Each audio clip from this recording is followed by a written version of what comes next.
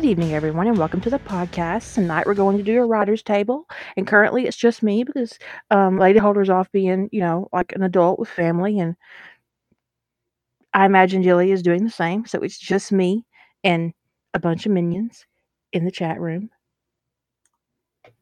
Okay, so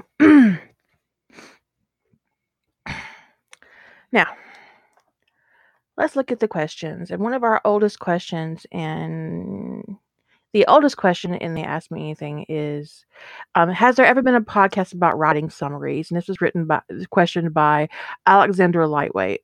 And no, we've never actually done a full podcast on it. Honestly, that isn't a topic that would cover a full podcast.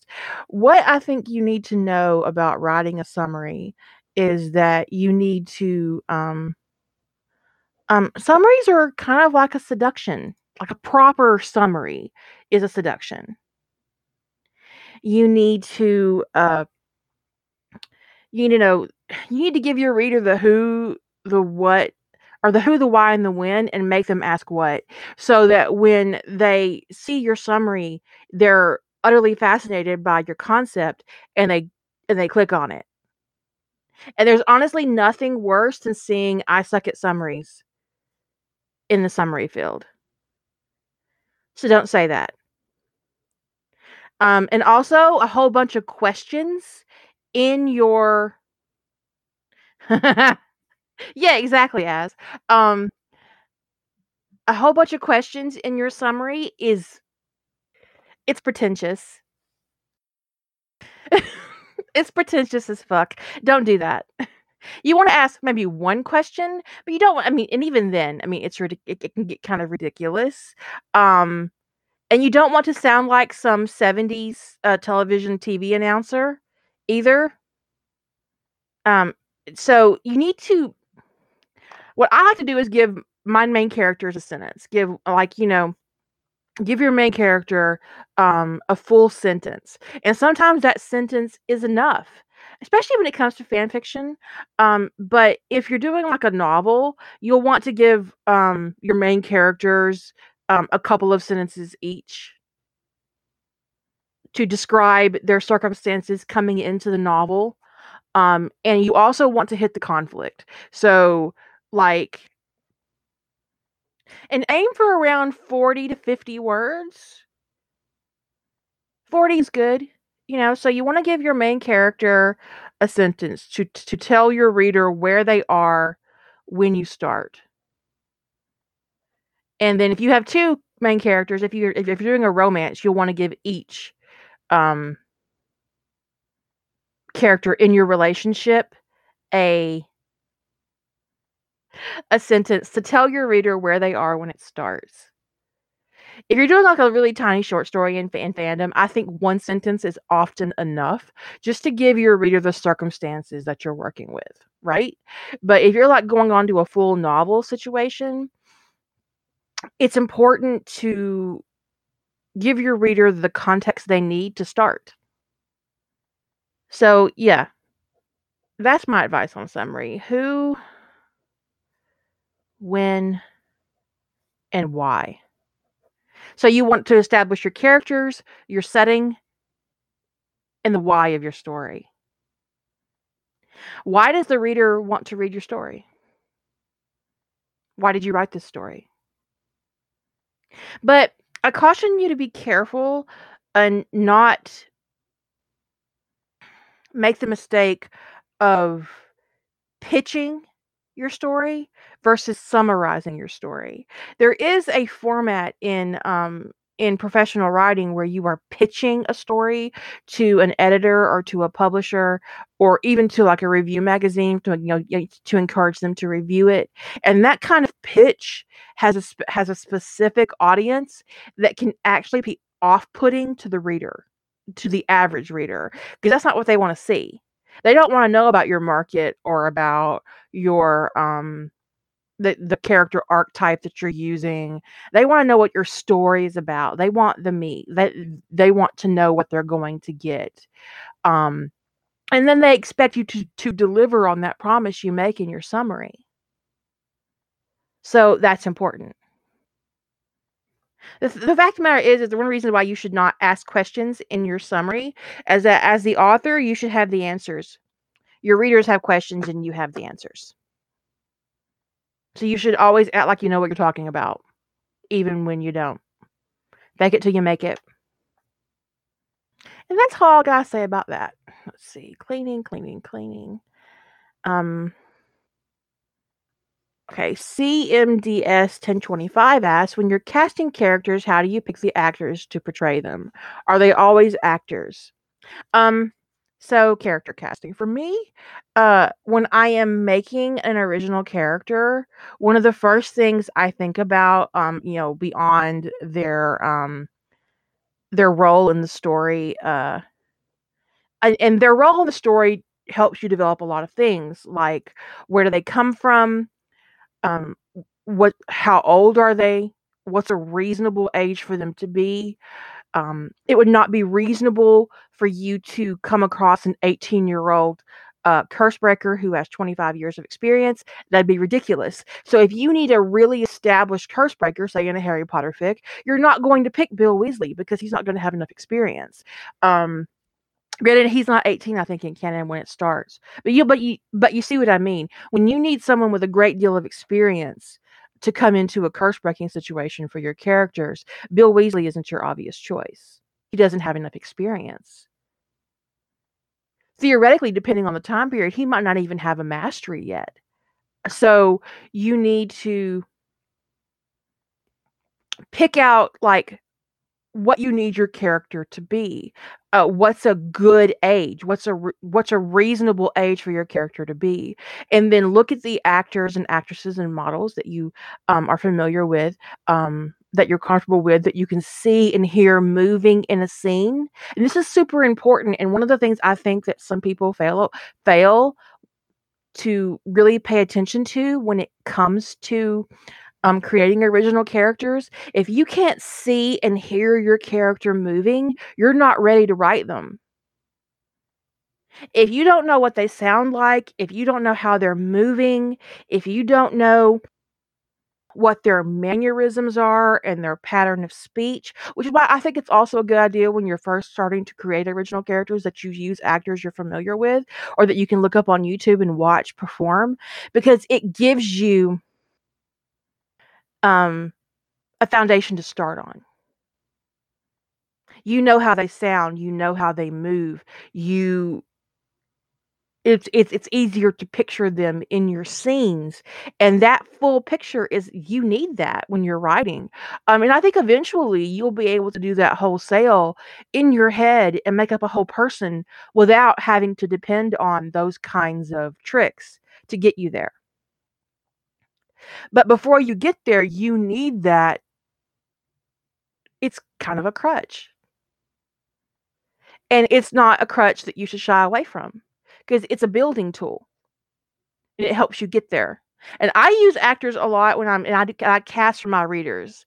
I don't actually need that anymore for myself as a writer, but I've been writing for 33 years. 33 years. This Christmas actually is when well, no, probably earlier in the year.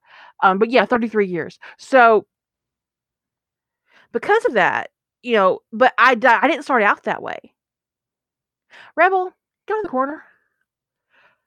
For fuck's sake. Are you serious right now? Anyways, I can't believe you. Anyways. No. I mean, because while Rebel might have been 2 when I was 12 for starting my first novel, Margaret wasn't even a twinkle in her daddy's eye. So I could have given birth to Margaret.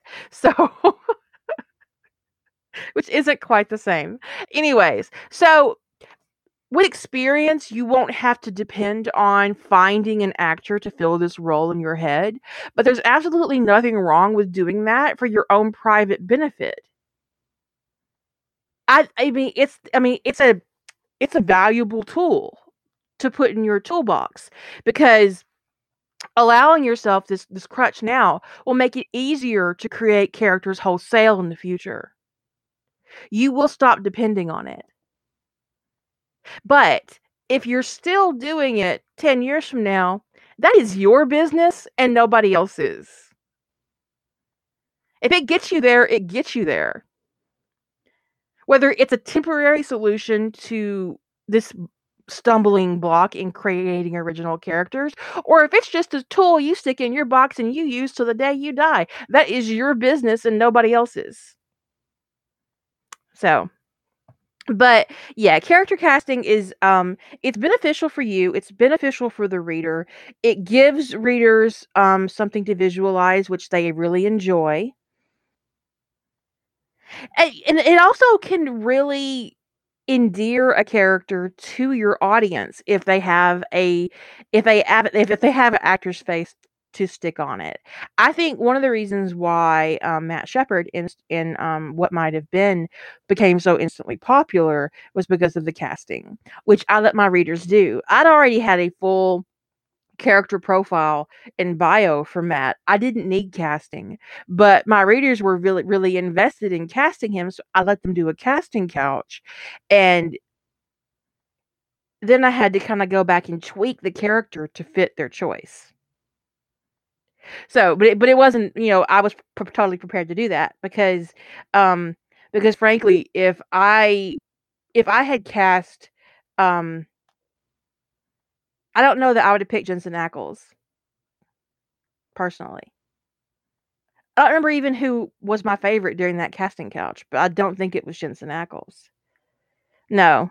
I mean, Dylan O'Brien didn't even I mean, he existed, but he wasn't on my radar. No, I mean, not even. No, he's not a good fit for a shepherd.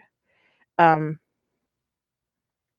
the thing is I can't see anybody else in it now. So it would be hard to pick somebody else. It would feel like it'd be weird. Like, no. It's like, no. What are you talking about?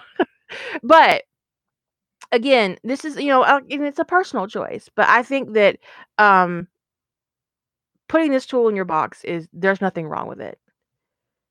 If it gets you through and it pushes and it allows you to continue to create and to write, then it's your business. Some people really enjoy fan casting and some don't. And sometimes headcanon just kind of blooms for you. When I was casting for All the World for readers, I was like, so I went over to Google because I couldn't figure out who I wanted to be Mahal, right? So I went over to Google and I put actors with beards in Google. And one of the first images that popped up was Jason Momoa. And I was like, holy shit, there's Mahal. And it was just like instant headcanon. Instant headcanon was formed. It was just like Jason Momoa is Mahal. And what? I mean, what? Jason Momoa. I mean, and it was just like a done deal. And I will never see anybody else in that role in my head. And it's not just about his attractiveness, and he is a very attractive person. I mean, there's no way getting around the fact that Jason Momoa is beautiful, right? And he's physically very fit. But there's something about his personality and his sense of humor and his I don't know, it's just like I was like, yes. Yavanna, I picked Bella Hadid. She's a model. And I honestly picked her based purely on her aesthetic because I just thought she was beautiful. I thought there we go. But there's something about Jason Momoa that really speaks to me in the role of Mahal, and it really, I mean, he's beautiful, yes, but that wasn't. There's just something about him, and I was like, yes, that is the choice that I'm making. Boom, done. Headcanon established to never be changed. And sometimes headcanon does that to you, and it's perfectly okay. So, character casting. Um, Lady Holder, I asked you earlier, but you were not in the um, podcast at the time. If you were still with your family, Okay, so CMDS also asked, if Minerva had to go back in time to give Harry Potter a better life, what canon character would you send back with her? Dobby. Because if anybody needs a hit minion in that situation, it's Minerva. Because I mean, yeah, you could pick a lot of different characters, but I would pick Dobby. I would not pick Winky. Winky is actually in canon. Well, this is a canon circumstance, right? In canon, Winky is very attached to the Crouch family, um, and I wouldn't. There'd be a lot of work to do on Winky's character, but Dobby, from the moment we meet him, is very dedicated to Harry Potter. So I think that that would be less amount of work you would have to do. Minerva wouldn't have to convince Dobby. I mean, because Dobby'd be like, "Hell yes, I am in. Let's go, let's go, Miss Kitty, Professor Kitty." Whatever. I think he'd be all in 110%. And also because he's so dedicated to Harry Potter, and he is very rebellious, in his own little way, that I think that if he thought that Minerva was the best chance to give Harry Potter the best possible life, he would be all in on doing whatever she needed to be done. So, yeah, I'd pick Dobby. He'd be my choice. Oh, Leia got presents. So I answered all those questions. Nevi asks, I have a hard time focusing sometimes because I reread it and I feel like I need to always change the story.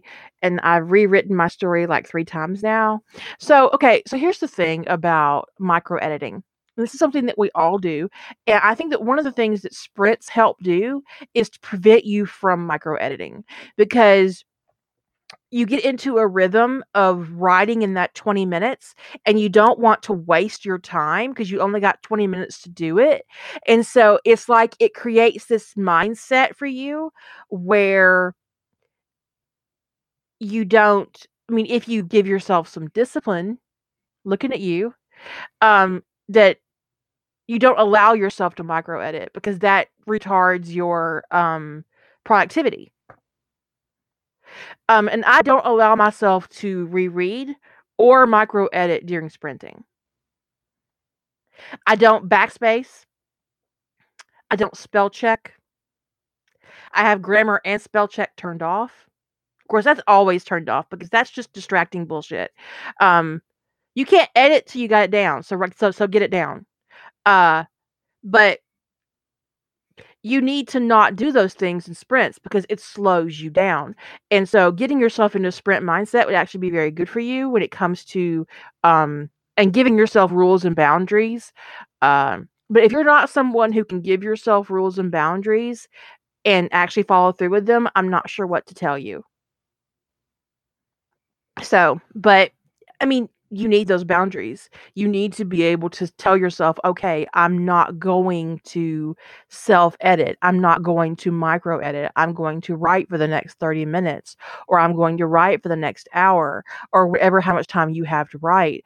Um, and then do that so that it becomes, and one of the things that we're talking about a lot in going forward into 2020 is about habitual writing and giving your and creating discipline in your craft. If you like, for me, if I'm in a mood to edit and nitpick something, then that's not my writing time, and I don't call it that. If I'm going to nitpick and edit something, I'm going to call it editing. Okay, I'm going to go in, I'm going to edit this for a little while, and then move on. And so if you separate your time out and you say, okay, this is my editing time, this is my writing time, I'm going to be reading here, this is my reading day, I'm going to read here, whether it's my stuff or other people's stuff, and try to segment out your time and then stick to that schedule. Because TK Benjamin's right. Writing time is precious, and you shouldn't mistreat it. Got that one. I'm deleting questions as I answer them. So, um, Angelica Insanity says, one of the things I struggled with in most of my nano planning was the military rankings for my made up SGC teams. Could you give some pointers? I think it's actually important in your fan fiction not to model your fictional Stargate teams after SG1 because the rank situation in SG1 was ridiculous. And it got more ridiculous when Cameron Mitchell joined the team and there were 2 colonels. I think in all honesty, when I I feel like Carter should have never been on the same team with Jack O'Neill. I mean, even as a captain. But definitely by the time she was a major, she should have had her own team. That doesn't make any sense. And honestly, it was an insult to her to bring Cameron Mitchell in and put him on SG1 when really, realistically, that team should have been hers. That should have been her command.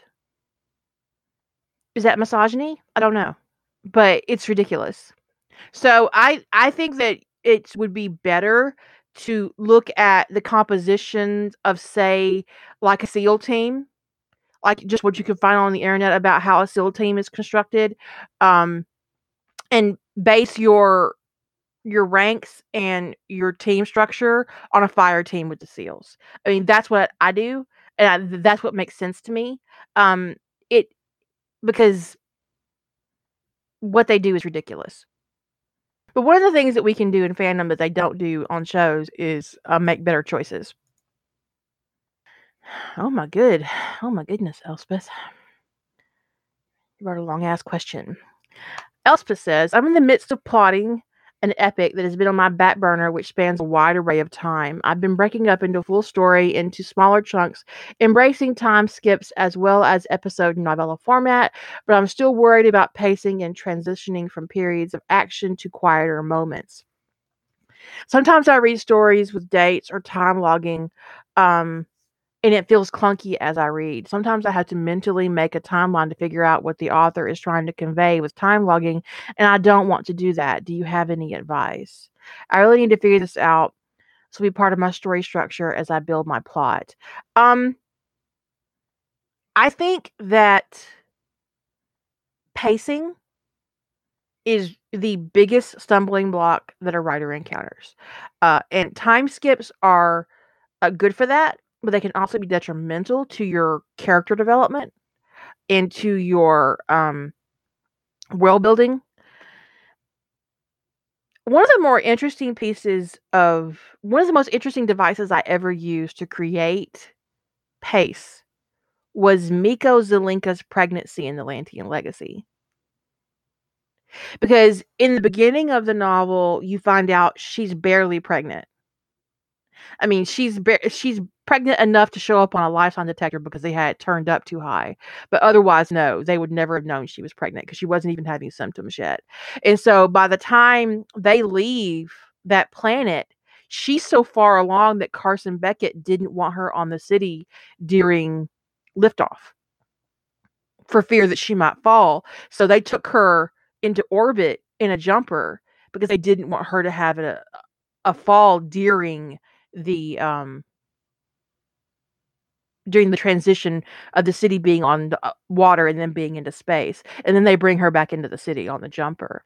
Um, and she was born shortly after they landed on their new planet.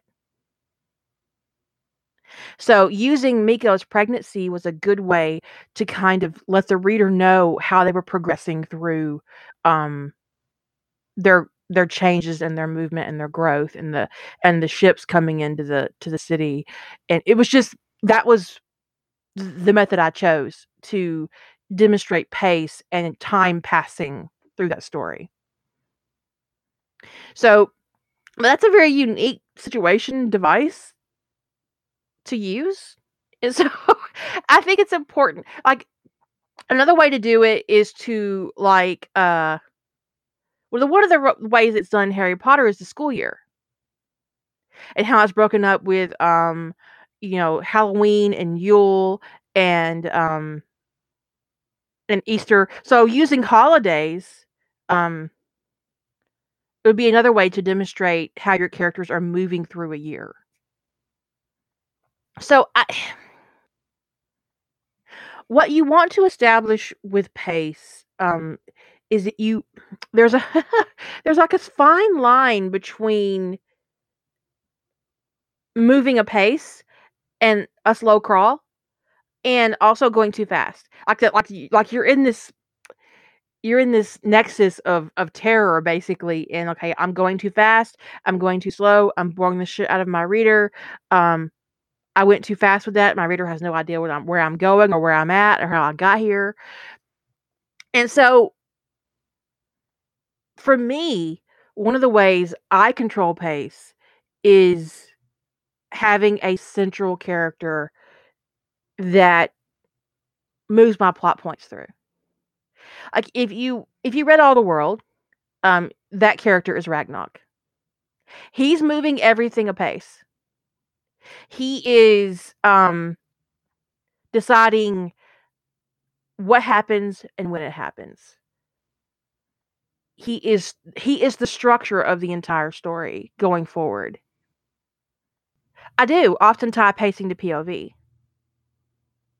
because it allows you to control not only pacing but characterization, and it allows you to give your character and your reader a break. Like when your character is going full force, boom, boom, boom, boom, boom, you will realize a lot faster that your character needs a break before you realize that your pace is too fast. If your pace is wonky, it very well could be because you have 4 to 7 POVs. I mean,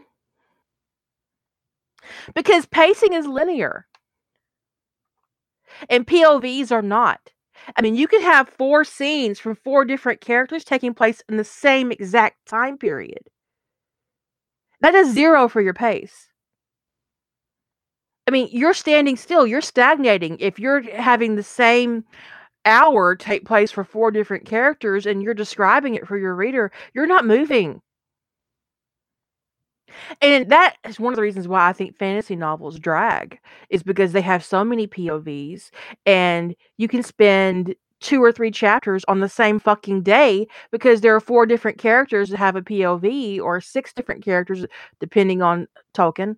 And it's just like, are you serious right now? Because I don't even know what day it is now. Is it still Monday? I don't know. Is it Monday? What do you mean it's Friday? It can't be Friday. It was Monday. All this shit happened on Monday. So technically Tuesday.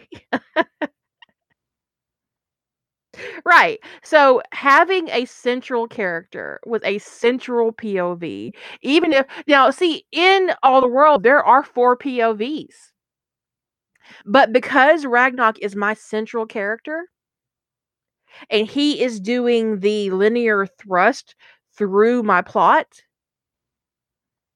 I don't stop.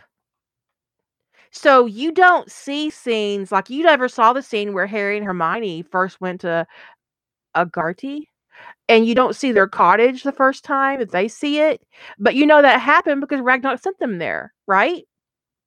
But then you see them later in their cottage doing their little thing, planning a gnome rebellion. Um,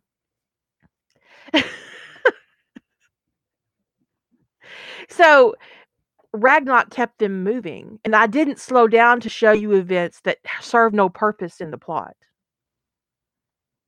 But even if your characters aren't, I mean, like, one of the cardinal sins, I think, is having a scene told from 4 different points of view, back to back to back to back to back. Like, what? No. But it's just as bad if you have 4 characters going through the same hour in different places. Like, if you have a character in Hogsmeade, and you have a character in London, and you have a character at Hogwarts, and then you have a character fighting for their life in the Dark Forest, and it's happening all at the same time, and you're gonna show me all 4 of these scenes, I don't need all 4 of these scenes. I literally don't need them. What I need is a central character fighting for his life in the dark forest, meeting back up with the three friends that were in all these various places and finding out what happened to them through conversation while he explains how he had to fight a pitched battle against the giant spider. That's what I need. And I think that, and especially in fandom, that this is actually something that's really easy to fall into a trap of, is that you want to tell your reader what every single person is doing in your story. Like if you have like it's just that it's just not realistic and it's not good storytelling. And you need to be able to demonstrate to your reader that even though these characters aren't showing up on scene, they're still living their life outside of the scenes that you're showing. That time is moving, that they're not um, stagnant waiting to get attention of the camera again. That life moves on around your central character. People are doing things. They're having meals, they're sleeping, they're having conversations that your main character isn't privy to. Uh, and that is a level of realism that can be difficult to insert into your narrative, and it's one of the things I think you definitely need to put in your toolbox that you need to work on, is demonstrating that you're not staging a play and that things are happening off scene. And just because your reader didn't see it doesn't mean it didn't happen. And you have a few readers, a few very literal readers, who assume that if they did not see it happen, it didn't happen. So I've got a few readers who are probably deeply concerned about the fact that none of my characters go to the bathroom. Because that they assume because they didn't see it, it didn't happen. But delving into those non-essential scenes that do not further your plot, that do not further your characterization, um, just destroy your pace. No one wants to see that, but some people assume if they don't see it, it doesn't happen. Like if you have a character refer to a conversation that they had in the past, you'll have a reader go, "Well, I didn't see that conversation. Can I see that conversation? What happened during that conversation? Who was there? What was said? Why couldn't I see that? That was important." No, it wasn't. It was not important. That's why it wasn't on screen. I didn't actually need to show you that scene. It was not important. You don't see every meal my characters eat because they're not important. And so in your structure of your story, picking out scenes that move your story forward, being selective in what you show your reader, not tell your reader, but show your reader, is super important. You don't need to know, your reader doesn't need to know that Harry Potter wore green pajamas to bed. What they need to know is that he got a good night's sleep, he woke up, and he's about to tackle his day like a boss. That's what they need to know. They don't need to know the minutia of your character's life. They need to see your character accomplishing their goals. And it's also, there's something someone brought up about establishing a routine. Okay, yes, a routine is important, but you don't want to get down in the minutia of that. You don't want to describe your character getting up, undressing from their pajamas, going into the bathroom, you're turning the shower on, getting in the shower, or washing their body, washing their hair, jerking off, which I assume most men do in the shower. I could be wrong. I don't know. Leave me with my fantasy, okay? So getting out, drying off, drying their hair, styling the hair, brushing their teeth, shaving, using shaving. You don't need to, all these little details are ridiculous. They're ridiculous and they are a violation of word economics in the extreme. Um it's just I will skip that shit faster than anything. I hope you never tell me anything important in the midst of the toothbrushing and the and the aftershave because I'm going to miss it. I mean, really honestly, you should be able to tell your reader that your character got up, got showered, got dressed, and had a meal going out the door in a paragraph. A single paragraph. It doesn't need to be 10. And if I see a character being shaved, it better be because they have some kind of fetish for their partner shaving them. I'm just saying. Otherwise, I don't give a fuck and I don't care. And also, on this note, I honestly don't care to know how much prep is involved in anal sex. I realize that anal sex cannot be as spontaneous as it is in fiction. That's why it's called a fantasy. I don't care to know about the mechanics of being ready to receive a penis in your ass. I know those mechanics. I don't want to read about them every single time you write a sex scene. Now, there are some people who actually have a kink for enemas. I'm not one of them. I don't need to know about it. I also don't need to know what happens afterwards because I'm a lady and I actually know what happens when you put semen in an orifice. Um, I, I I realize it comes out. I don't need a I don't need I don't need a blow by blow of this experience. Okay? No one does. No one.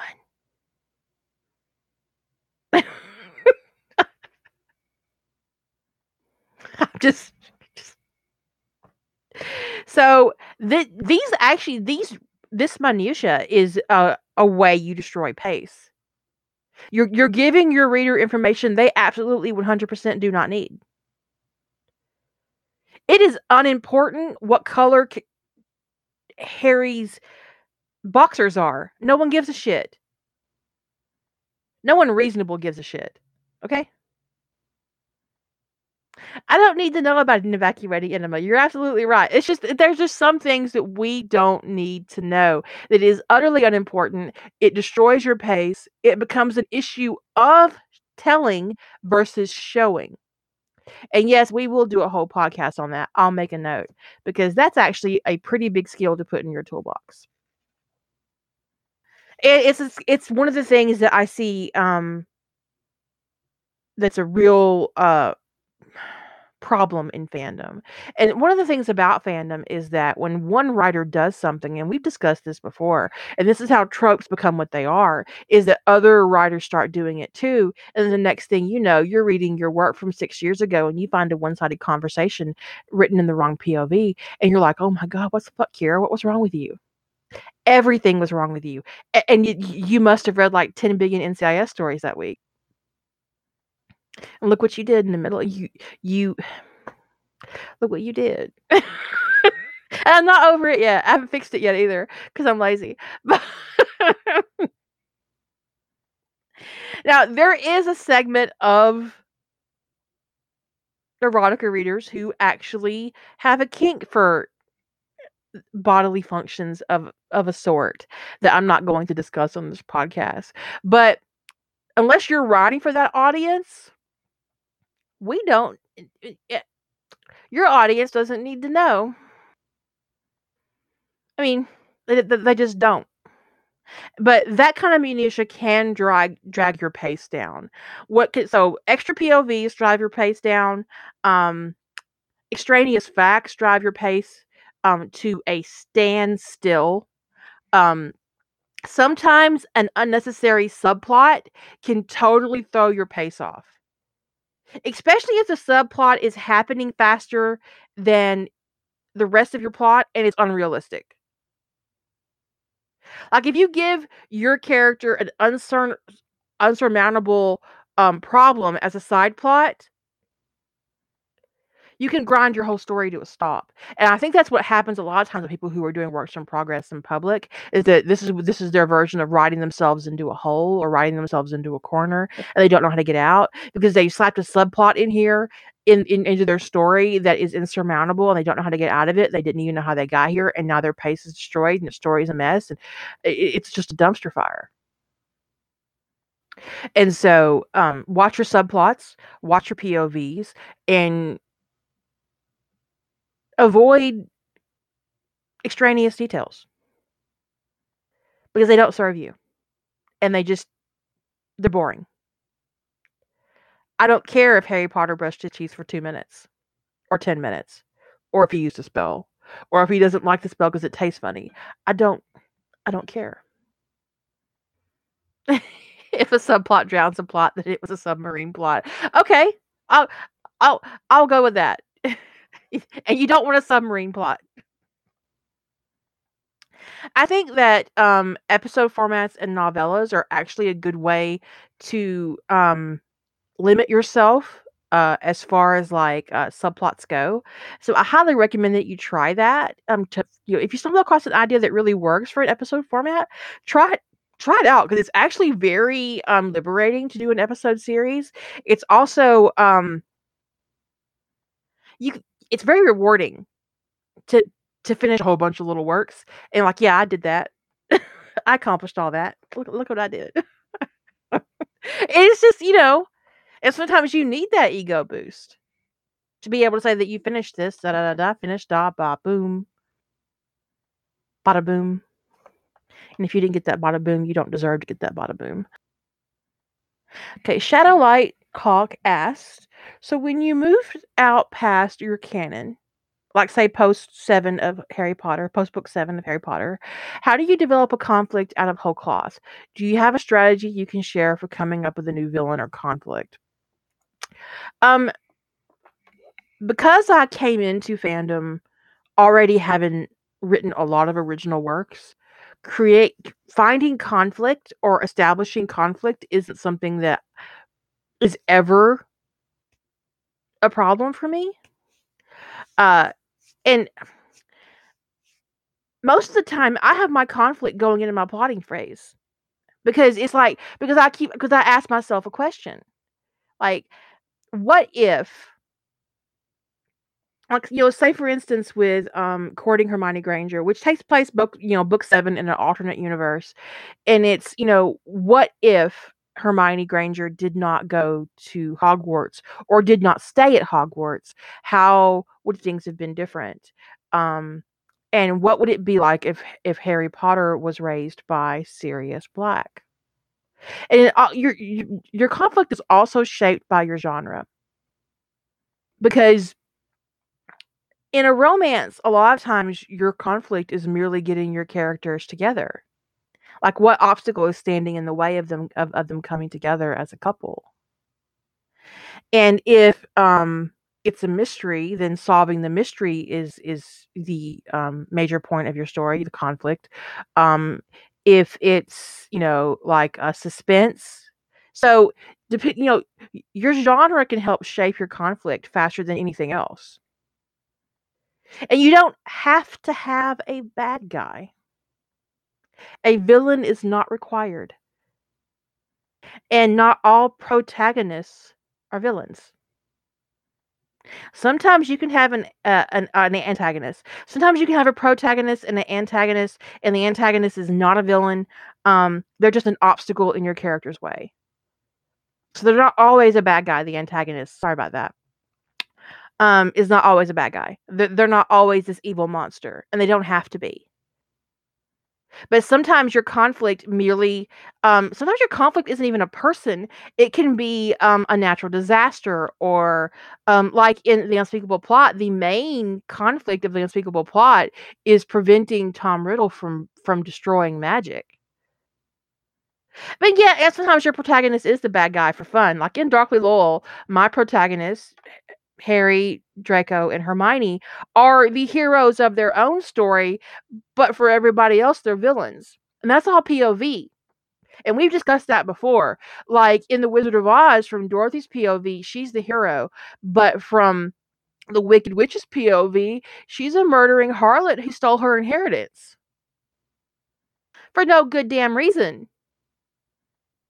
And Glinda's the heifer who enabled her.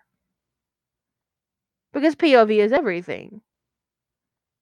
Yeah, murdered her sister and stole her inheritance. So it's like POV. POV is everything. And we're always the hero of our own work, right? Of our own journey. Voldemort definitely saw Harry Potter as villainous. He saw Dumbledore as villainous. He saw anybody who stood in his way as villainous. And he was their victim. Yes, Tom Riddle had a persecution complex. But your antagonist doesn't have to be an evil monster. Sometimes they can just be in the way of your character getting the girl or the boy or the non-binary person they want to be with. Whatever they may be. There's just that person standing in the way of them getting their other person, and they're not evil, they're just in the way. Nick Fury can absolutely be an antagonist. Absolutely. Who is in his own way trying to protect Earth. And sometimes some readers and writers find his methods offensive. So, it is what it is. Honestly, the only innocent in the MCU is the Hulk. He is a product of circumstances outside of his control. He only manifests to defend himself or Bruce. He is essentially a child. And every decision that's ever been made in his life was made for him. So out of all of the heroes and villains in the MCU, the Hulk is the only one who's utterly innocent. Anyways, but so finding conflict. I think that if you're having a struggle with finding conflict, that you need to look at your genre and look at the questions that you're asking yourself. What positions are your characters in when you start your story? What stands in their way of their goals? Because GMC, like POV, is everything.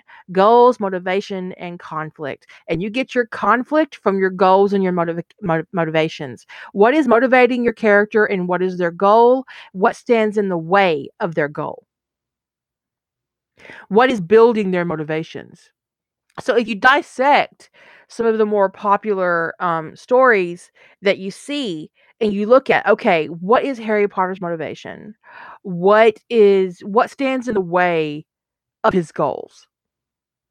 Because whatever stands in the way of his goal is your conflict.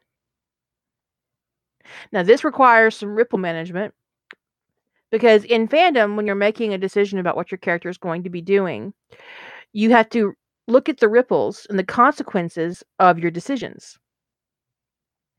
And this decision tree can impact the creation of conflict. Does that make sense? I hope so. They're not actually in the chat room. I don't think so. Yeah, they are. Yeah, they are. You're in the chat room. Was that helpful? Well, you're in the podcast audio. I'm not sure if you're actually in the chat room.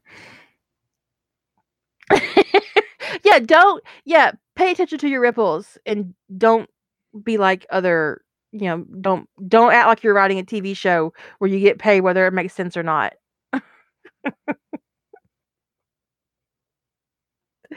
But I do think if you're struggling with conflict, the best way to find your conflict is to focus on the goals of your character and your character's motivations, because those goals don't come wholesale from nowhere. And always there's going to be some kind of situation or a decision somebody else has made or whatever that will help you establish conflict in your story. So I hope that answered your question, Shadow. From November. Okay. Okay, correct question. Ellie says, you've mentioned that you have a lot of works in progress that you haven't touched in a while. Do you have any stories that you just hit a wall on and said, nope, this one is not happening? If so, do you trash it, label it a bad seed, have it never in a million years folder? How do you get it out of your headspace? Oh, Ellie. We discussed it when on the podcast, and we added it all up, and I have 1.9 million words in progress ish. And I have 127 works in progress in fandom. That does not include my original work. So here's the thing. I don't put them out of my head. And I don't. I mean, sometimes like I'll have like a scrap file where I pulled material out of something that I'm working on and dropped it into a scrap file for later because I might need those words. And and I put those in my junk folder. Like I have a whole. Like, I have probably, I don't know, 10,000 words of Lantean Legacy scrap. I mean, because it just doesn't work for what I want to do. But I might need those words later. I don't, and so I'm like a hoarder. I'm like hoarding. I'm I'm hoarding words that don't work. Uh, but sometimes, like there's nothing in my works in progress folder that can't be finished because I don't consider any piece of work I've ever done unfixable. Yes, sometimes you can take a project apart and it's gonna hurt. Like it's just, oh, this is gonna be really painful and a whole lot of work. But I don't have anything in my works in progress folder that I consider a lost cause. Because the biggest obstacle is writing it, and fixing it is cake comparatively speaking. So there are works, like we talked about it the other night when we were in one of the Discord groups talking about works in progress, and my oldest works in progress are, hold on, I wrote it down. Okay. My oldest works in progress are, okay, Forget Me Not, which is a Sentinel story, which I started in 2008 in November. And then my Dr. Shepherd AU, which I started in January of 2009. Now, when I say I started these stories, that means I already have 0 drafts for all this work. All of my works in progress have 0 drafts, and those 0 drafts, which I don't include in my works in progress word count, can be anywhere from 5,000 to 10,000 words each. So for every single 127 of my works in progress, I have a completed 0 draft for. And let's say on average that there's 6,000 words. So I have 762,000 words of 0 draft. Now I have some stuff from the 80s and 90s, but a lot of that's on paper, so that doesn't really count. As far as like current works in progress. Now then I have one called More Than Anything, which is it's my Big Gay Love in Canada story, and I started that one in August of 2008. I have them separate. I have all my works in progress separated by fandom and in some cases genre. Like especially in Harry Potter, where I have a lot of works in progress. They are separated by like trope, like time travel, um, alternate universe. Hold on, I'm gonna go over there and so alternate universe, post Hogwarts, time travel, war stories. So I have them separated out into my favorite tropes, like so that it's just easier to find what I'm looking for. When I have a crossover, most of the time the crossover takes specifically in one world or the other, and I put them in that one. So like for Small Magic isn't in my Harry Potter folder; it's in my Hobbit folder because it takes predominantly on place on Middle Earth, so it doesn't need to be in my Harry Potter folder. When it comes to something like Hawaii Five-0, I actually have a folder called Hawaii Five-0-NCIS because, I mean, They're all in the same verse anyway. Uh, but like for Stargate, because I have mine separated out into works in progress and then by series and then whether it's posted or not. So it just depends on the fandom and what I've got going on in it and how many works in progress I've got. But my works in progress folder for Harry Potter is ridiculous. It is ridiculous. But I always file my crossovers in the predominant fandom, and there's always a predominant fandom in my crossovers. Like all of my Stargate Sentinel work is in my Stargate folder, obviously. So then I do have a folder called multiple fandoms. Like if I have a whole bunch of different fics that really don't belong in one fandom or another. Like that's where I set my Terminator story and where I'll stick my Alien story from over the summer. Because I don't have a lot of work on them. And I haven't collected a lot of, photos or anything like that. So there's no point in, really digging too deep into the filing system on that. But I don't trash anything, Ellie. I'm a word hoarder. I keep all my words. It's very important to keep all your words because you might need them later. No, because I'm a plotter and my words don't do anything without my permission. And neither do my characters because that's ridiculous.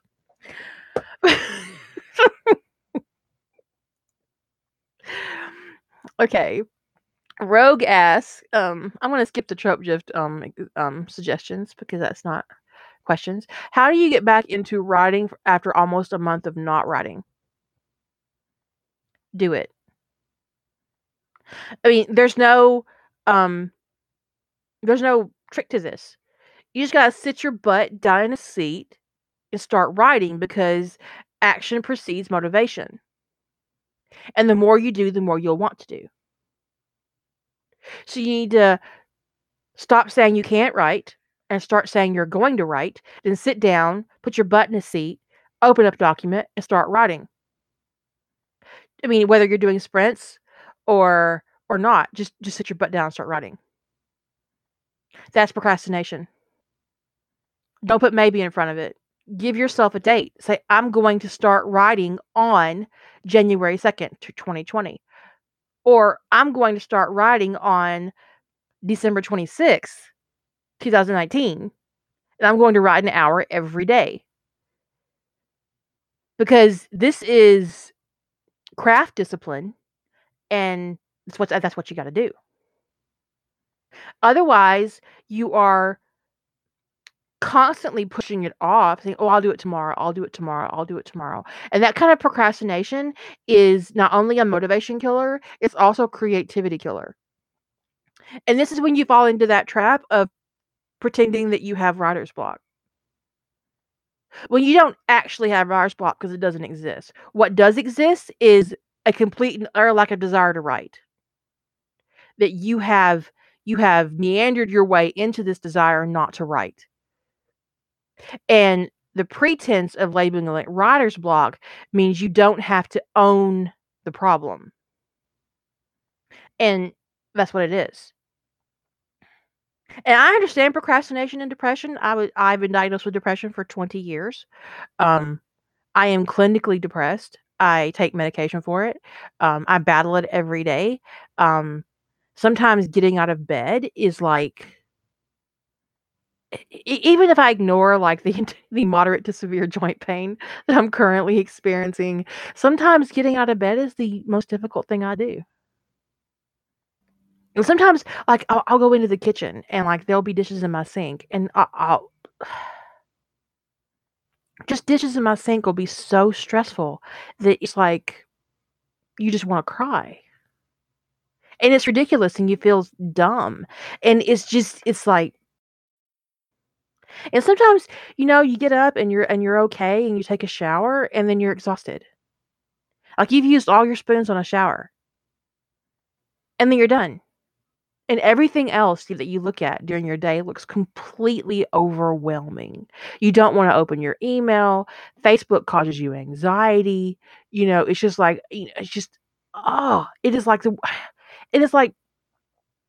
You have to go to the grocery store, but it's the last thing on earth that you possibly want to do because there are gonna be people there, but thank God they have a self-checkout so you don't have to talk to anybody.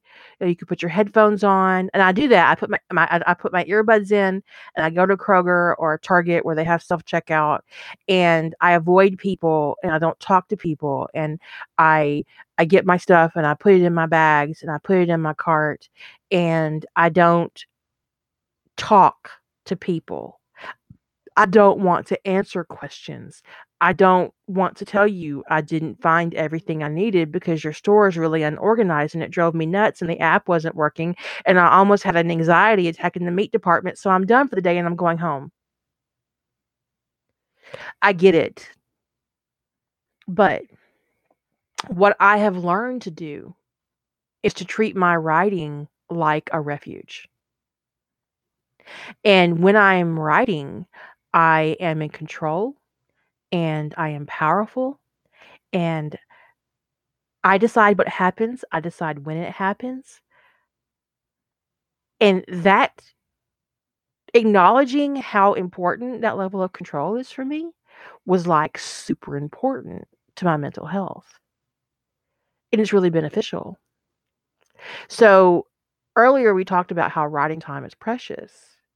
Well, when you're battling something like anxiety or depression, um, your hobby or the thing that you do every day, whether it's writing or knitting or playing a game, can be extremely important to your mental health. And that is precious. Sometimes you need an hour to yourself with your headphones on and reading something that you really, really, really, really loved because it calms you down and makes everything seem reasonable again. And it makes the world feel smaller because sometimes the world feels so huge and there are so many people in it and there's so much expectation on you for existing. Like you owe people around you for existing. Does that make and so that kind of cycle can really fuck you up, and it can really fuck up your creativity if you don't guard it like it's precious. So, one of the things that I don't let procrastination do is, um, intrude on my writing space. And you don't get here overnight. Like I said, I was diagnosed 20 years ago, and every day it's a battle, every day it's a fight, even with medication. You should have asked her if she ever put her phone down, because for some people, their computer is their portal to the world, um, and it's safe, and they can avoid things that make them upset or nervous or anxious or scared or and I think in a world that is so big and so noisy and there are so many people that sometimes having a retreat that you can depend on that doesn't surprise you or upset you, like a game or your writing, is really important. We talked earlier, like years ago, like a year and a half ago, or 2 years, about how people feel about fandom and how they degrade you for being in fandom, and how you're allowed to be happy. You're allowed that. And if fandom makes you happy, you're allowed to say that. And then you're allowed to ask them, why do you degrade this thing that makes me happy? Why is it important to you that I not be happy? And frankly, these are people that you don't want to be around. They don't deserve to be in your space, much less in your safe space. It you said someone said earlier about the quote from Joyce Carol Oates about being interrupted is the enemy of writing, and that's very true. Um, and it's not just other people that interrupt you. Sometimes it's you interrupting you. Sometimes it's worry about whether or not you've locked the door, or whether or not, or or it's concern. It's like anxiety, like, oh, I should be doing this or I should be doing that, and why haven't I done this? And I shouldn't waste my time. I shouldn't waste my time. So establishing that writing is never a waste of your time is huge. It's the biggest thing you'll do for yourself. That when someone says, "Why are you wasting your time?" You know, I'm not wasting my time. Even if you are asking yourself that question, you respond with, "No, I'm not wasting my time." And when someone you don't know interrupts you in public, you don't owe them anything. Say it again. You don't owe them anything. You don't owe them politeness. You don't owe them an explanation. You don't even owe them a response. Ignore their ass. Now, as young women, we were taught not to ignore people, to be polite. Well, fuck that shit. Fuck all that shit. You don't owe anyone, not even a man, a response. Just like beauty isn't the price you pay for existing, neither is politeness. You don't owe it to anyone to indulge their curiosity, and you don't owe anyone a face full of makeup, or your hair done, or your shoes matching your purse. You don't owe anybody that shit. The last time somebody asked me if I was going to make money from something I was writing, I asked them if they were going to make money sitting on their ass watching Friends, which is what they were doing at the time. How much money do you make watching Game of Thrones? How much money do you make watching football? Are you broadcasting your game you're playing on Twitch? Is it making you any money? How big's your following? Did you get affiliated yet? Because they assign, a lot of people assign monetary value to things that have no business having a monetary value assigned to them. And they assume if you're working hard for something, that you should only work hard for something if it gives you money. Because that's the only value they see in anything. They don't see value in personal satisfaction or personal pleasure, or just the overwhelming sense of accomplishment you get for finishing something. And living in a world that is motivated entirely by money is really disheartening. Yes, you need money to eat. I get it. But creating for money is soul crushing. So even if you publish professionally, never do it for money. I mean, yeah, take the money they give you, but never make that the goal, because it'll just break your heart. Because it broke mine. So Kai says, how do you go back to something that you left off on 5 or 10 years ago? There is, I mean, like I said, my oldest works in progress is from 2008, and I had actually opened it up last year and wrote like 500 words on it, and I was like, why? Why did I do that? It's because I opened it up to read it, because I go through phases. I go through phases where I will read through all my old works in progress. I mean every single one, right? And it's just like, and sometimes I'll see something that I need to tweak, and the next thing I know, I've written 1,000 words. Okay, and then I move on to the next one because it's not quite what I want to work on. But for someone like me who is a plotter, who does have 0 drafts, and I do have plot notes for practically everything in my works in progress folder, it's really easy for me to go back and pick something up if I'm inspired by it. And that's where I think it's really important in, like, especially, like, with hobby writing and fandom, that you just go where your inspiration is. And if you're a pantser, I think that inspiration is even more important. And also being able to look at your older work with a critical eye and figuring out why you lost interest in writing it it's really beneficial to have 7, 8 years out from it because you can see, "Okay, this is a problem. This is where my issue was. This was the terrible decision I made in my decision tree that I need to rework because this is a ripple that I didn't account for, and it threw me off, and now I'm not writing it." So and you can go back and work on that because hindsight is, you know, a motherfucker, actually. But it's also beneficial. But I think it just boils down to motivation and inspiration. And I never force myself to work on things that I don't feel inspired by outside of challenge. Because sometimes with challenge, it's just like, okay, I'm gonna push through and get this done.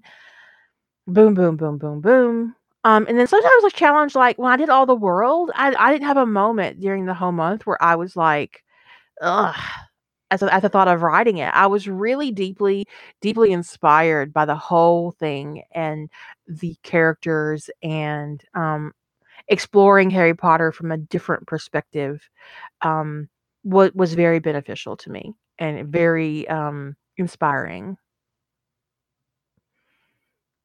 Because sometimes ideas catch fire and sometimes they don't. And I think it's important to know when to put an idea aside. To put it away in a folder for the future at some point, whether that future ever happens or not.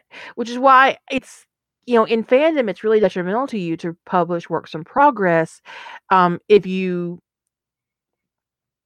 have a habit of putting things aside, because then you end up having 25 works in progress on fanfiction.net, and I'm not, like, poking anybody in particular. I haven't actually went over there and counted anybody's works in progress. What I'm saying is if you make a habit of not finishing works in public, it can be, detrimental to you personally, to your story craft, and also to your self-confidence. So, but some people have no problems doing a work in progress in public and pushing it all out there. Um, but if Rough Trade's taught me anything, it's taught me that that isn't my preferred method of posting outside of Rough Trade.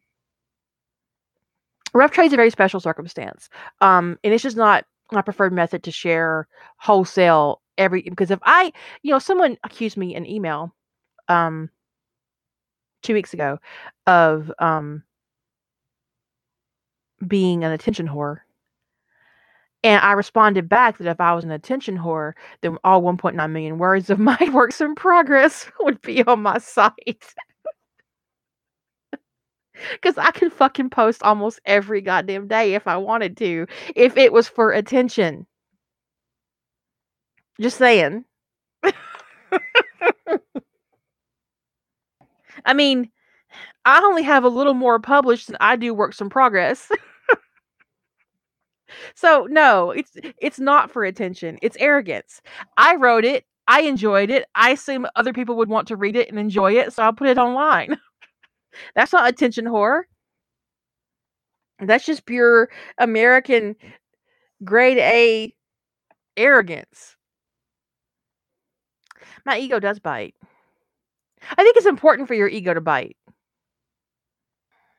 Rebel, I'm reading your question, but can you go back to it and maybe, um, what did you mean? Like the question that you wrote at 10:07, um, totally details from the original plot line.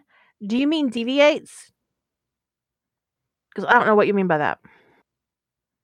I am especially proud of some of my works. Like I am especially proud of All the World, um, which I think is an outstanding story, even as a rough draft.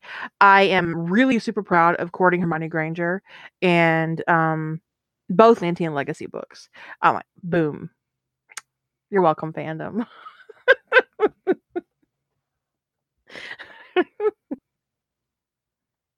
Did Rebel go away? Because Rebel's not answering my question. I'm gonna skip that one and go to the next one, and I'll come back to that one. Okay.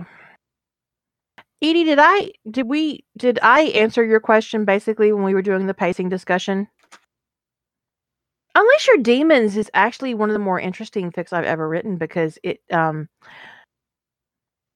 so different from everything I've ever written. It just feels very different.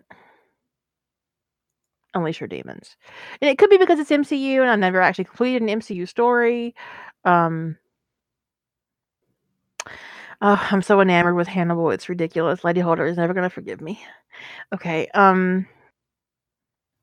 how much is too much when you're describing a setting of your story, when you're spending a lot of time in there, like a character's apartment um, or something like that? I think giving the basic details to a reader is all they need. They don't need 4 paragraphs on the purple curtains. Like, literally, they don't need that. Unless you're specifically writing curtain fic, and even then 4 paragraphs is a little much. Yeah, Tolkien is too much. But, just basic geography, I think, is what is really important. Here's the thing about John and his bed on Stargate Atlantis. John never bitched about the tiny bed in canon. I mean, clearly it was a prop that was not made to size. It was a mistake and it was a bad set choice. But fandom looked at that and thought, no one is getting light on that bed. That's ridiculous. Because that's a toddler bed. That is literally someone's toddler mattress. No one's getting laid on this. It's ridiculous. And the fandom lost their mind. Because he could not lay down on that. I imagine that Joe Flanagan's, he would have like laid down on it and everything from the knees down would have been hanging off the end. That's how ridiculous that set piece was. It was completely ridiculous. That was not an adult's bed. And so fandom kind of lost their shit, which is, to be expected. But I think that you need to establish where your characters are, in very general terms, where you're not discussing like the pile of the shag carpet because no one cares. And like the color of the curtains and the fabric used, and it just don't go too far. I'm a very minimal. I'm a minimal. This is when I need Jilly, a minimalist writer. I I prefer to concentrate on events versus environment, and so I try to establish my setting in very like minimal terms because it's not important to me. Like you need to know that Ragnarok is in his office and that it's a formal setting. That's all you need. You can picture that. You don't need me to tell you about his desk chair or his big oak desk or his lamp. Do you? I mean, I imagine there's some readers who would really like that shit, but I'm not that writer. And this is part of your author voice, actually. The way you move through scenes and the way you construct scenes is that's part of your author voice. What you include, what you don't include, how your characters interact with their environment. This is something that you establish in your writer's voice so that your readers know exactly what to expect for you when it comes to your work. So if you ever post something in the middle of the night or your character is obsessing over purple curtains, your readers know you need help and you're being held hostage.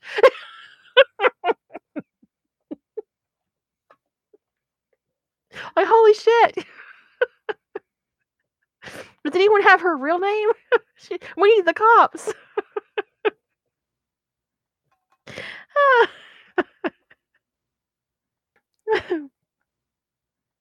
She posted 5,000 words with John and Rodney buying curtains. What is a suitable punishment for tag abuse? Um, y'all, Y'all, sometimes AO3 is so frustrating. You go over there and there's like literally it takes up a whole fucking page, just tags.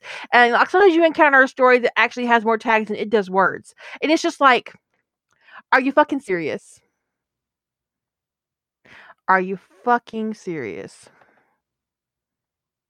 Yeah, yeah, yeah. If I ever wrote Ron Weasley as a good guy. No, I do have a fic where Ron is not a bad person. Um it's just because didn't sometimes you just get tired of somebody being in your way, and Ron Weasley's kind of always in my way, and so you just want to figure out a good way and a different way to get rid of him. just laziness. Like, it's just too much work to make him a bad guy sometimes. But in that particular fic, Molly is really pissed off because Ginny and Harry aren't together, and Ginny isn't trying to get Harry back because she knows that Harry's actually in love with Hermione, and she's keeping that secret for him. So she's not a bad guy either. She's just kind of disappointed. And Ron and Hermione are engaged, and so um, but Harry doesn't understand the real circumstances there. And Molly curses Harry with this curse called Heart's Desire, which means he can't get an erection until he confesses his true love. And it only works because he was actually in love with somebody. And so he has to confess to Hermione that he's in love with her. And he's so upset because he knows it's going to ruin his relationship with Hermione and Ron. And so he takes a job in Italy, goes to the Burrow, confesses his love, and leaves before anybody can say anything after telling them what Molly had done to him. But he goes to Godric's Hollow to see his parents' grave before he leaves Britain. And so Ron and Hermione hunt him down, obviously very upset, but not for the reasons that he thinks. It's because that he's ruined their arranged marriage because Ron's gay and Hermione wanted a kid and didn't really think that Harry saw her as anything more as a sister. And so Ron was hiding from his mom and he planned to have a gay affair and they were going to use artificial insemination to have babies because Hermione couldn't have babies outside of marriage for political reasons because it would ruin her career at the ministry because it's full of crazy ass, terrible, old bigoted men. I know, I did. I totally did. I totally wrote a soap opera. And so, you know, yeah, zero drafted like a motherfucker. And so at the end of my what I've gotten written, Hermione and Harry have parted ways because he's under contract and he has to go to Italy, and she's going to start an apprenticeship at Hogwarts. And she and the last thing that I have written is Molly's Patronus showing up and bitching at Hermione and telling her to come back to the Burrow because Ron has gone home and confessed to being gay. And she's demanding that Hermione come back to the Burrow and tell Ron that he's not gay. Because there's a line in it where Ron admitted to Harry that he didn't even know he was gay until Hermione told him. Because of course she had to tell him.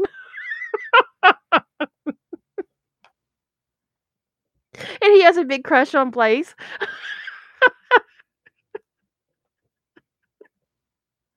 Anyways, so you don't. Sometimes my works in progress folders has things in it you would not expect. Anyways, I mean, I really enjoy bashing Ron Weasley, but sometimes you need something a little different to break it up. This is why I wrote All the World, because I needed something a little different. I needed a new experience. Um, I needed a new. I needed to approach the situation from a different angle. Just to go at it. That's tag abuse. Tag abuse. Here's the thing about tag abuse on AO3. It is so aggravating that sometimes I will not read a story because I get so aggravated having to go through all of the tags to find the ones that really matter. I mean, because like I don't want to read through 300 tags to find out you have major character death because you didn't put it in the warning section. Because a lot of them don't. They'll put everything in the tags instead of like separating between tags and warnings. And so, like in the middle of a tag cloud, there will be non-con and character death and domestic violence and child abuse. And I'm like, what the fuck is wrong with you? Anyways, an appropriate punishment for tag abuse. I mean, I would say a spanking, but some of those assholes would enjoy that. But I do think that they should be required to use warnings appropriately on AO3. I think it should be a requirement. But I also think they shouldn't allow underage on there. But that's just me. And I don't mean like two 15-year-olds having sex. I mean like an adult having sex with a child. Because they allow that on AO3 and it's disgusting. Anyways, I think there should be a limit on tags, absolutely. Maybe like 20. I mean, just to give people a little room, but there definitely should be a limit. But when you're describing your environment for your characters and for your reader, just give your reader enough information to know that, they're in a one-story structure or a two-story structure, that they know, like, they know that your character is in an office versus a bedroom versus a living room versus a salon. So when you say a word like salon and the word like living room, that automatically gives your reader an expectation of what they should expect to see in that room. The salon's a very formal room with probably uncomfortable furniture, no television if it's, a regular house, not a magical household, but definitely not a magical household. Probably a fireplace, maybe some knickknacks, some really expensive lamps, so they're gonna fill in the gap for you, right? If you tell them you're in the library, you're gonna expect shelves and fluffy chairs and lamps, maybe a ladder for Hannibal to push Will up against. Just, normal stuff. But if you're doing like Right Dark says, if you're doing something like a hidden room or a secret room, or like even like say the Chamber of Secrets, where your reader doesn't have any expectations to you have to fill in the blanks, you'll want to give some description. But again, you don't want to dig into the minutia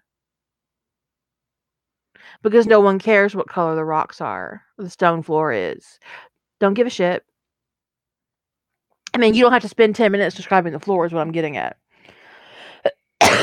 A stone floor? Good. We're good. I know. I gotcha. Cave walls? Gotcha. Giant statue? Gotcha. So, you want to give enough information for your reader to know what's going on, but not so much that they want to throw your book against a wall or turn their phone off or close their browser and never go to AO3 again. Oh, I mean, meat is meat after it's cooked. Well, no, it actually really is. So if they were going to taste like a slaughterhouse for eating people, it's like a slaughterhouse for eating a cow. In fact, more likely for a cow, since cows actually go to slaughterhouses and Hannibal's kills do not. I'm just saying. I'm not keep going to the link library. That's ridiculous. So I still have one question left, but did Rebel come back? Is Rebel gone? Rebel's here. Because I'm going to assume what she's saying deviate. How do you cope if a story totally deviates from the original plotline? Like originally going to be a basic adventure plus romance, but characters drag you down a murder mystery route. My characters don't, because I plot and I zero draft. And while sometimes I will pants in elements like a penguin or a gnome rebellion, these are small elements. Derail. Yeah. That don't impact the structure of my story. I am not someone who would allow that to happen because my characters don't do a single damn thing without my permission. The No Rebellion was probably my favorite part of all the world. I mean, I really enjoyed the ritual too. But what I would say is if you're having a problem staying on task in your story, that you might need to give yourself a little more structure than you currently have. I'm not saying that if you're a pantser, you should go straight on into a plotter and never look back, because that's invalidating your process, and I would never want to do that. But what I would say is that if you're having a problem, um, staying in your lane when you're writing a particular thing, like you're writing an action adventure with romance, um, and then suddenly you're in the middle of a murder mystery, then you've not given yourself enough structure to be pro- to be productive in your creativity. Because while I want to be creative, I want to be productive. But also, as by the time Hannibal would kiss Will Graham, he had already fed Will Graham people. So I don't think they'd know the difference between how one of them tastes versus the other one. Just saying. Um, he fed everybody Long Pig the first chance he got. Absolutely. Lady Holder left. But yeah, so I think that like if you are deviating too far from your plot, or if you're deviating too far from your plan as far as like a genre goes, that you might want to give yourself a little bit of structure. Like I'm not asking you to full on plot if you're not a plotter. Um, I know I give pantsers a lot of grief, but your process is just as valid as mine. But if you can't stay on task, then you might want to explore some methods of creating some structure where you do stay on task. So I hope that answered your question and you went away. So I hope you come back and hear this podcast later, when I finally publish it. Because I'm only like 400 behind. I'm just kidding. I'm not. Let's see. Hold on. I am. Oh, I have 3 that I have not edited, so that's not too bad. I'll probably edit them before the new year, though. Get them all squared away so we start fresh. Well, I saw a meme the other day that said something really interesting. And that it's not so much that everything tastes like chicken, but that considering what chickens and birds came from, that everything actually tastes like dinosaur. Which is also why kind of like alligator tastes like chicken. It's not chicken, it's dinosaur. Which is why reptiles and chickens kind of have the same general palate. It's the same thing. It's like it's not about it's the same kind of taste profile. I think crocodiles are I forget their period, their time period. Yeah. So chickens are tiny T-Rexes. They go they went from little arms to wings. Little wings. I think so too, Dark. Yeah. But yeah, everything tastes like dinosaurs, not chicken. I'm willing to go with it. I totally believe that geese came from raptors. And turkeys too, because turkeys are vicious. Yeah, they have found feathers in some of the the what's its. We could be in the Matrix. Everything tastes like tasty wheat. Dark, are you aware that you're chatting in the ask me anything question place? Does anybody else have any questions? All right. Well, I'll end the podcast right here then. I want to thank everybody for joining me and asking questions and filling up almost 2 hours. I mean, it'll probably be less than that after I edit out all my thoughtful silences. Um, but I hope you guys have a beautiful, awesome holiday season and you get everything you want from Santa. And the new year is safe and fun and not disappointing. So maybe you should just stay home and have cheesecake. Anyways, thank you. Good night.